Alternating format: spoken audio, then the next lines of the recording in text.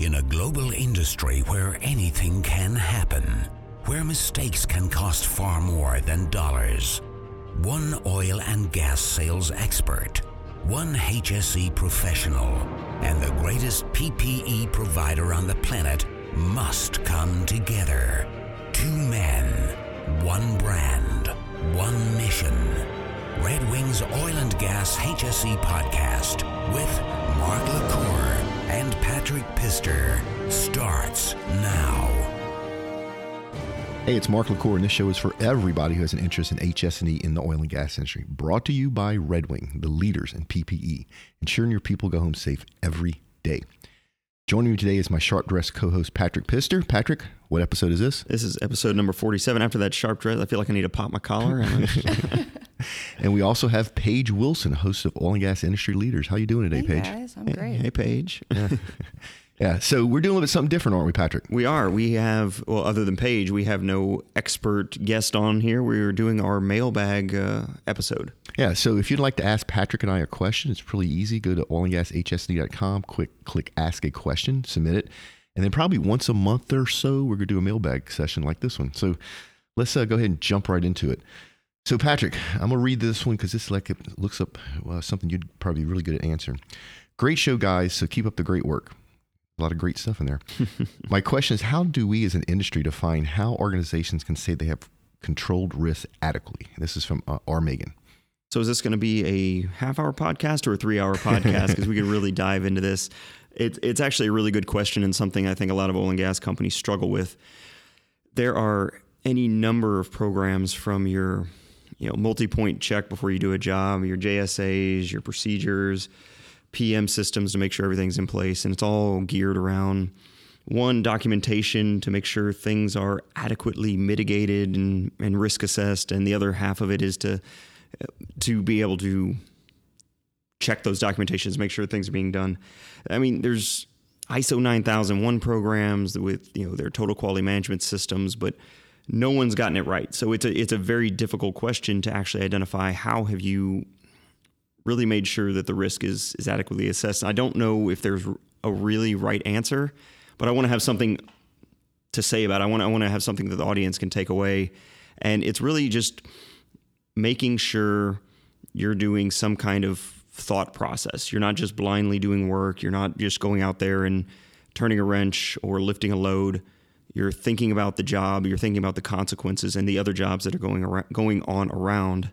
And then, yes, documenting it. So when somebody can come up, they can say, show me that you've done an adequate risk assessment. Again, no one has gotten it right. Anybody with a 15-year no incident, maybe they're doing everything right. Maybe they're getting lucky, but I don't think anybody's really got an answer to that. And Paige, you worked in the regulatory side of things. If you've seen anything that is the silver bullet to fix risk assessment? It's just a matter of having a process and working it out going forward. It can change at any time. So yeah, and making sure those processes are being followed and it's not just lip service. So management doesn't hand down a policy and procedure. It's something that's going to work for whatever operations, whether it's a plant, a rig, a pipeline, that you're adequately assessing it and getting the guys in the field to think about what is the next step. What are the consequences? What is the unintended consequences of what I'm about to do? Right. I'd also have to say that it's the way you would probably measure not just the risk that are in the fields, not just your incidents, but what is that measured against? What business results are that driving against? Because if you're trying to control risk adequately, what does adequately mean? If you can't measure stuff, it's not legit. No, you're exactly right, Mark. And I've heard just about every company has a zero incident policy. That is their goal. They're going for zero incidents. But then when you hear management talk about, I've heard some say that, well, it's not really achievable. Zero is not achievable, but that's what we're going to shoot for. And if you've made that concession that it's not achievable, you're not going to hit it ever.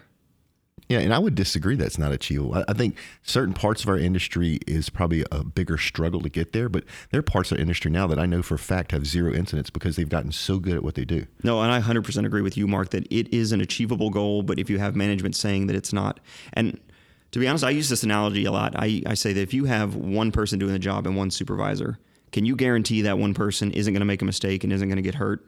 Most people, if it's them, it's like, yeah, I can make sure one guy doesn't. Yeah, but we're all human, so errors can be made. Right. But if you've got one supervisor watching one person, bird dogging him the whole way, most people are going to say, yeah, I can make sure he's not going to get hurt. He's not going to hurt somebody else. All right. Can you do that with 2 people? Can you supervise 2 people and make sure that and then it goes to 3 to 4. Or at what number does your management system say that it's beyond our control? If you're admitting that 0 is not an attainable goal, scale it back. What number can you say that 0 is an attainable goal? If I have one person operating one piece of machinery and I'm supervising him the whole time, can I guarantee he's not going to get himself, somebody else in the environment hurt? Yeah, right. So there's a force multiplier there. And so when you look at it that way from a mathematical point of view, it is attainable. It's just, do you have the right budgets to have the right parts and pieces in place to make it attainable? And that, that sounds bad. It sounds like I'm saying you're weighing off, impacts to human life and environment against a budget, but that is a business concern, right? And there is a cost with that. So, the way to balance it out, I don't know, but it can be done. There's no doubt. Yeah, so I feel bad that we didn't really answer the question because I don't think anybody has the solution, but it's about thinking about the work that you're doing, think about the work that your guys are doing, making sure that you're doing something to mitigate the risk and understanding what the consequences could be and deciding whether or not to move forward, because sometimes a task could be too risky and weather conditions play a big factor in that offshore. Sometimes you just have to scrap it. We're not going to do that today. We're going to wait for a more hospitable climate to do this in. Right. That's a good point, Patrick. All right, let's move to the next one. Love the podcast, even though I'm not in oil and gas, but I am an EHS professional, which is what the whole rest of the world calls it, except for our industry where it's HS&E. So I always learn something new. My question is, what is the deal with the media stories around groundwater contamination? Is it legit, or is it just the media using misinformation to make $1 or $2? It's just the media using misinformation. I feel like you planted this question. You love going after stuff like this. It's so even the EPA, which is not a big supporter of the oil and gas industry, has been unable to prove that we've caused one incident of groundwater contamination. Now, groundwater contamination happens, and it happens in our industry, but especially around fracking, there's been no proof. But if you listen to the media, if you pay attention to what's going on, they would make you think that it's a horrible pollution of groundwater. You think of what was the movie page, Gasland? Yeah, okay. With that Fox character. Yeah, where he turned on his faucet and flames came out. The proof is that's actually natural occurrence in parts of the world, but that was never caused by hydraulic fracking or the oil and gas industry. And it's just sad, because if you're really worried about groundwater contamination here in the U.S., you need to go look at agriculture. There's been not one proven case of hydraulic fracking causing groundwater contamination in the U.S., but it's like 620 cases last year of agriculture causing that. So if you're concerned about groundwater contamination, don't look at our industry. We're really good at it. Look at other industries that don't have the same track record. But yeah, what's sad is the media uses that to basically drive dollars, whether it's advertising dollars or Nielsen ratings or whatever. So yeah, if you're out there and you're worried about groundwater contamination from oil and gas, you don't need to worry. Well, let me also recommend, if you've seen that Gasland movie and you really believe that, look up the documentary. It's called Frack Nation. This guy basically goes out to all these people's houses that were on Gasland and gets the real story. Yeah. You actually sent me that. It was a fascinating. Yeah, that was on Netflix. So. That was fascinating. Yeah, if you get a chance, watch it. It's very eye opening. I will play devil's advocate on here a little bit, because there is something, we talked about it off mic a little bit, called methane migration. But that's naturally occurring methane in the formation. When you have a bad seal between the cement and your formation, pockets of methane can creep their way up. Although it's a long way. The actual formation you're digging into is thousands of feet below the water table. And that typically happens with older, poorly done cement jobs. But it's in modern day, I don't think methane migration is actually a huge concern. Well, so the other thing is there is times that we've contaminated groundwater, but it's more likely to be from the surface and with a bad casing job, like in a well that was cased 100 years ago, right, using cast iron. That's something that's legit. It's actually one of the fears I have. If you think about all the cased wells that have been dug since the oil and gas industry started, and in the beginning they were cased with cast iron, that's a big environmental risk, because that cast iron sits there and corrodes, which then will allow stuff from the surface to get into groundwater if the geology is right. But you never hear that in the news ever. It's always fracking. So yeah, but there's also rules in place now that you have to go back and retest those wells to make sure that that the cement still is doing what it's supposed to do and what have you. Yeah, that's cool. And especially here in Texas, the Railroad Commission does a real good job of regulating that. Paige, didn't you have one of the railroad commissioners on your show? Oh, I did. I had Chairman Christy Craddock. Yeah. What episode was that? That was number 8, I believe. If y'all haven't listened, 7. It was number 7. You haven't listened to Page, so oil and gas industry leaders, just go listen to all of them. They're all good. Here's another one for you, Patrick. As an industry, it seems that risk becomes more tolerable the longer people work in the same position. How do we go about changing that behavior? Great job with the podcast. And that's from F. Smith. Yeah, actually, I really like this question. I've seen multiple demographic looks at the oil and gas industry and trying to identify where incidents happen. And you don't see a lot of incidents with the old timers. They've done their crazy stuff. They're not taking these high risks. And the new ones to the industry are right behind them in, as far as incident rates being as low. They're gun shy. They're not really going to jump into something until they understand what the work. It's that middle, which is a huge portion of the oil and gas population, that middle level that's been there for 5 to 15 years. They think they know everything there is to know about their specific job, and that's where the risks happen. So why does that happen? Is it that they're in the job for too long, that they're just doing the same thing day in, day out? And one phrase that has become somewhat popular is normalization of deviation. So you have rules set in place and you're not going to break those rules. And you start to push the envelope, you get away with something here and there. And when I say get away with, I mean get away with from your management will let you slide by on it, but also it doesn't bite you. You don't get hurt. You don't have a spill. You don't have anything go wrong. Over time, you start to normalize that action. So now it becomes part of the policy and procedure, although unofficially. Eventually, things start to catch up with you. You do enough of those things that are normalized deviations, and 1 or 2 are going to bite you. So it's a combination of people staying in a job too long or in a position too long. Becoming complacent because they started doing things that weren't quite right, but again, never had any kind of consequences for it. But I mean, you talk about the Swiss cheese effect. You keep lining up holes. Eventually, something's going to get through. So I think it's a normalization and deviation. So when you start doing things that you know you're not supposed to, eventually you forget you're not supposed to do them, and over time, one of those things is going to come back to bite you. Whether it's a spill, whether it's an injury, anything like that, you always go out, you look up, you make sure there's no crane load above you. Eventually, you stop looking up. You just go about your business until one day there's a crane load that now something else has gone wrong. Now you're under the load. So things, again, the Swiss cheese holes line up. Things compound on each other. So it is a factor of time, but it's more of the being okay with doing things outside of the normal operation. So how do we change that behavior? I think that comes from, and the hardest thing is that peer-to-peer. Being able to call somebody out and say, time out, we're not supposed to be doing this right. And it's the new guys, the fresh eyes when they're reading a procedure and you're violating it, even in a small way, them being able to question you on it, I think goes a long way. Now, you also need management to be more strict. That every time somebody smashes their hand, I don't believe it's the first time they weren't wearing their impact-resistant gloves and put their hand in that spot. It probably happened once or twice before, maybe every day it happens. That probably means management at some point knew about it and never reprimanded, never corrected course. So having management keep a tighter reins on following procedures and safety policies, it's the other side of the coin. So you have peer-to-peer and you have management oversight. I think those two things, we talk about driving culture and what does that mean? I think those two things are the 2 largest things you can change and impact to get out of that normalization and deviation, get people to do the right things, even if they've been doing things wrong forever, showing them that we're going to take responsibility. We're going to take a little bit longer. We're going to do what's right. Yeah, you know what's interesting about that? So I recently was touring one of the big manufacturers here in Houston. It was touring their manufacturing facilities.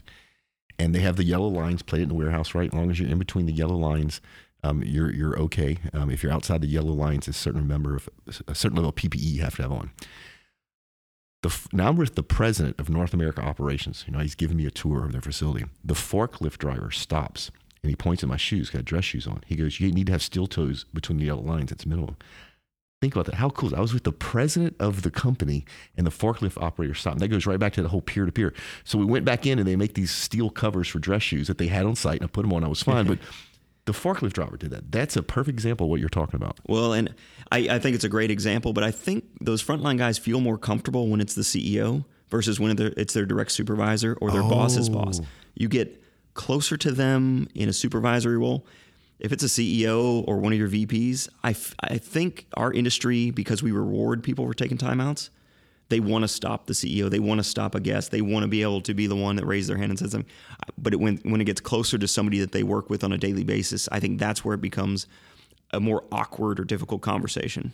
Yeah, that makes total sense. Yeah. Right. I'm not saying that's written in stone and that's the way it is, but I see that happen more.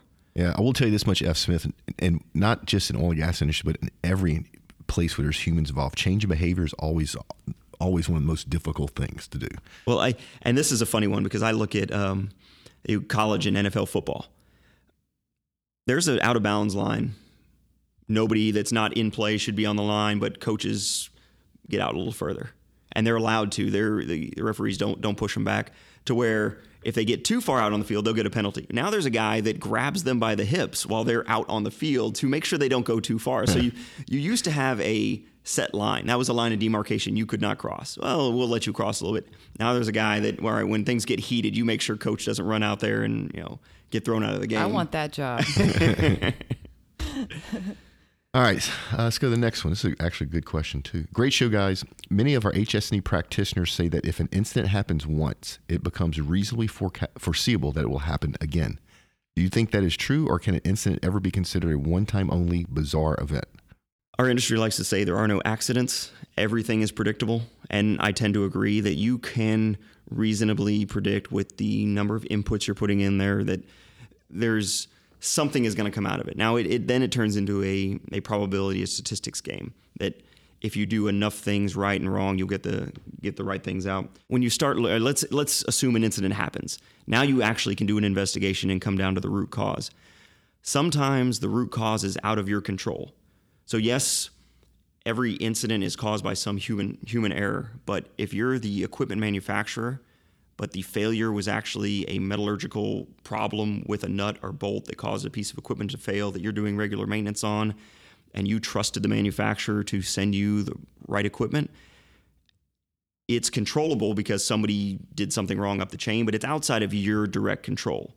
So yes, you can have these one-off things, these lightning strikes. That's exactly what I was thinking of, lightning. That could not be predicted. But Mark and I had somebody on the podcast that does electrical... that actually predicts lightning strikes and mitigates and prevents it. So even saying lightning strike in today's modern technology maybe isn't exactly accurate, but I always use the reference of lightning strike something maybe you couldn't have predicted, maybe you should have shut down. But things do happen outside of your control. Now, I can't say they're outside of human error because somebody along the chain could have done something. So if a root cause identifies something that it's out of your control, it's rarely one thing happen. It's usually a chain or a hose burst. A hose had to burst because there was fluid in the line, there was pressure, and multiple things had to happen at the same time for that hose to burst. Well, if you can go back, identify the things that you can control, and hopefully identify that for future events, you should have a reasonable ability to stop things. All right, let's say a bolt fails, a load drops. That's not going to do anything but damage equipment as long as you don't have anybody under it. So keeping everybody out from under loads, you're never going to kill anybody if there's something outside of your control. If lightning strikes the crane for whatever reason, if a bolt fails because the manufacturer sent it to you with the wrong certs and it was put in service incorrectly. So it's about identifying the things you can control within your operation and doing your due diligence on the top end, up the chain, to make sure that everything is coming to you with the proper certs, proper verifications. So there are lightning strikes, but let's see what we can do to identify those and prevent them from happening. Yeah, and one of the things I'll comment here is somebody whose company does a bunch of statistical analysis on data. When you're talking about a one-time only bizarre event, it depends on your data points. In this case, the way you're measuring time. If you're measuring time, say over a year or monthly or quarterly, you could actually have one-time only events. What happens if you take that same data and look at it over 10 years or 100 years or 500 years? All of a sudden, that one bizarre event could be repeatable, right? So it just depends on your data points. Anyway, let's move on. That was from L. Garrison, if I didn't mention the person's name.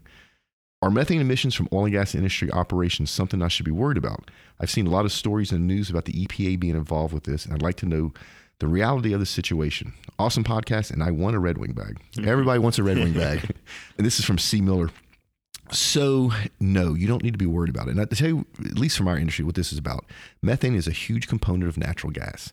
So the natural gas companies spend money to get natural gas out of the ground and sell it on the market. It is in their own best interest not to let that product, which is natural gas, vent to the atmosphere. Because if it vents to the atmosphere, they lose money. So the EPA was getting involved with this from a federal level. Right now, the methane emissions are regulated at a state level, which I actually think is a better idea, better use of our taxpayers' money. We didn't need another layer of regulation from the federal government to come into our industry and try to regulate something that industry regulates itself because it costs us money. So it's just a perfect example of politicians getting involved in something that they don't understand how the business is run. So to go further, Mark, what about strict oil plays where natural gas is viewed as a undesirable byproduct? Yeah, so that's called flaring, right? Where people just burn off natural gas. That is, unfortunately for us and in Europe, it's on the decline. And it's on the decline. There's been legislation around it, but it's on the decline because operators have figured out that it's not to their best interest to flare gas. Unfortunately, Patrick, and you know this, other parts of the world, they flare gas left and right. Oh, yeah. Yeah, and so that eventually, hopefully, will go away because eventually they will be able to start capturing that gas and actually bringing it to market. And a lot of it has to do with the government that those wells operate in. Do they set up the right incentives so that the operators are incented to capture gas and put it in the market, right? Such as taxing at the wellhead. If you tax it at the wellhead, the operator's paying for tax on that gas, no matter what they do with it, whether they flare it or they put it in the market. Well, if you're paying taxes on it at the wellhead, you're better off putting it in the market. Even though you may not even break even, you're reducing the amount of money that you're spending. So that's a prime example of regulations coming into place that helps prevent that type of stuff. Man, we just lost 20% of our listening audience because Mark is promoting the taxing. Yeah, and that was some C. Miller. That was a good question. So like I said earlier, if you would like your questions answered, please make sure they're HS&E somewhat specific. Just go to the website, oilandgashsne.com. I'm sorry, Patrick, oilandgashse.com. There you go. And click on Ask a Question. Now it's time for our Red Wing Tip of the Week. And I think, Paige, you're going to do this, aren't you? I'm going to try. It's not, I wouldn't really even call it a tip, but you guys often talk about safety in the field. Well, when I worked at doing regulatory, I didn't work in the field. I worked in the office. And I think it's really important that everybody in the office also knows that there are procedures in place when an incident does happen in the office. And we had an incident one time, and I had a coworker that had gone upstairs to our lunchroom to heat up her food to bring it back down to her desk. Well, she came down the stairs and took quite the tumble down a couple flights, actually. And I was the only one that knew what to do. I called HR because our safety people were at lunch, called them, said, I've sent an email to both of you, she's okay. And it's really that simple, just knowing who to contact when something happens, because those things have to be reported. Yeah, that's a damn good point, because you're right. We're always talking about out in the field. It doesn't matter if you're out in the field, if you're in the office, if you're at home, there should be a process in place. And if you work for a company during work hours and you don't follow that process, now you're opening up both the person and the company to even more liability. So a good point, Paige. Always understand what that process is. Who do you need to reach out to first? Exactly. Oh, you gotta go to your health and safety guys. Oh, and yeah, I was in an office that changed the outgoing call code. It started with 1 and then changed it started with 9 and then changed to 0 because people were accidentally dialing 911. So they decided to change it. Shortly thereafter, someone had a heart attack in the office. And the first try didn't immediately get out because the initial thought, it's 9. It's always been 9. I'm going to dial 9. But when the real emergency happened, we changed it to 0 or 1. So knowing your procedures, knowing how to call 911 in your situation. Where all your first aid stuff your AEDs, your first aid kits, exactly. all that. Yeah, absolutely. Yeah, awesome tip. Now we need to talk about our Red Wing bag, which we talked about earlier. Patrick, who's today's bag winner? This week's winner of the Red Wing Offshore Bag is Mary Bruns. Mary's a production engineer at Thompson. Congratulations, Mary. If you'd like to win your own awesome Red Wing Offshore bag, it's really simple. You go to redwingshoes.com/podcast. That's redwingshoes.com/podcast. It's the official site for rules and details. You throw your information in there, and we pull one lucky winner a week. It's going to be Devon Energy again. We had Devon Energy twice in a row that we know of, maybe more. Yeah. Good for Devon. Good for listening out there. Hey, yeah, if you're out there at Devon, honestly, we appreciate you listening. Reach out to Patrick and I. We would love to get one of your HS&E guys on our show. Yeah, for or sure. Or if an executive wants to come onto my show, I'm Come on with it. Yeah. So if one of your senior leaders at Devon like to go on Oil and Gas Industry Leaders and actually have some appetizers and drinks at Capitol Grill with Paige and talk about how you got to where you are in your journey. It's a great show. She has a great time. Reach out to her as well. Patrick. Yes. We did not get new reviews. No. The report came in Monday. We didn't get any. We need to make that a requirement to sign up for the Red Wing bag. So we can't actually do that. But you know what we might want to do? We might want to start a contest where we start giving away something. We take everybody that leaves a review, throw them in a pot, and we pull one name a month. We give away something cool. Yeah. So if you'd like to win something cool that we don't know what it is yet, please do Patrick and I a favor. Go to iTunes, leave us a review. It takes 3 minutes. It helps you help your peers find the show, and it helps us, grow an audience. So take the 5 minutes, 3 minutes it takes to do it. And Patrick, didn't we finally figure out you actually can do it from your iPhone? You can leave a review from your iPhone, whether or not they changed something, or I just found it a few weeks ago. But it's a little difficult. You can find it in your iPhone, leave a review directly from the app. Yeah, so we talked about the website, oilandgashse.com. It's where we will announce things first. So go sign up, give us your email address. We never spam anybody. We're in discussions about doing our live event. It probably won't be till the end of this year, if not 2018, but that's what we'll find out first. If you want to know who we'll find out about second, go join our LinkedIn group, oilandgasglobalnetwork.com. That's where we announce everything second. And then Paige and Patrick, we're changing what OGGN website's doing. So pretty soon, we're going to have a new website up. It's going to be an online magazine format. And what we're going to do is we'll allow our listeners for this show and all the other shows to submit preferably video short content. So if you want to promote your company in a way that's non-salesy, if you want to explain what you do, if you want to talk about your products or solutions, reach out to me. I'll share the details. And we're going to take these videos and let you put them on our website so you get exposed to our audience. And we're going to charge you zilch, zero, nothing, right? So only for our listeners, only for your companies, but reach out to me. I'd be happy to share details. And then real quick, we need to talk about on-road sponsors. Big shout out to Total Land, the world's most advanced field land management system. They allow us to do all these shows and expos to go to. And they're literally the Landman's virtual office. And then Lee Heck Harrison, they're experts in global talent management. Over 3/4 of the Fortune 500 oil and gas companies use these guys. They're great. If you're looking at leadership and workforce issues, reach out to them. And then if you'd like Patrick and I to come talk to a trade association, your company event, conference, a school, your HSE meetings, whatever, reach out to us. We'd be happy to do so. And then that, I think, about wraps it up. Events. We've got Summer NAPE coming up in August, and I'm pulling up the 16th and 17th. August 16th and 17th. I'm guessing. Yeah, it's there somewhere. And what's sad is we should know that because it's one of our favorite shows. But we'll be at Summer NAPE, whatever the dates are. We're also looking at Lago and Lafayette. Yeah, that's in October. And we got a whole bunch more for the rest of the year. Oh, and also, I don't know if you guys know this, but our LinkedIn group is up to almost 1,800 members. Oh, that's awesome, Paige. Yeah. And that's the reason I say it's awesome, Paige, is because not a single blog post, not a single person gets approved without going by the Paige machine. So we have a real person. She approves all of that stuff, which means we are a spam-free group, unlike a lot of the other groups on LinkedIn. That's right. Well, sorry, one other event we're going to be at is the IDC's Well Control Conference of the Americas down in Galveston, August 29th to the 30th. Yeah, well control. We're going to have fun there. Yeah. Speaking of well control, a big shout out to Michael Fry and his gang. We were actually recording from their offices in Katy. They were nice enough to let us use their conference room because we needed a place to go do the podcast. Yeah, this is a nice place to do them. There's going to be some video following. Yeah. All right, so we finished? Ready to get out of here? Yeah, let's do it. All right, folks, don't be afraid to give up the good to go for the great. Y'all be safe out there. Tune in next week for another exciting episode of Red Wings Oil and Gas HSE Podcast, a production of the Global Oil and Gas Network. Learn more from Mark LaCour at modalpoint.com. Connect with Patrick Pister at leanoilfield.com. From Houston to London to Dubai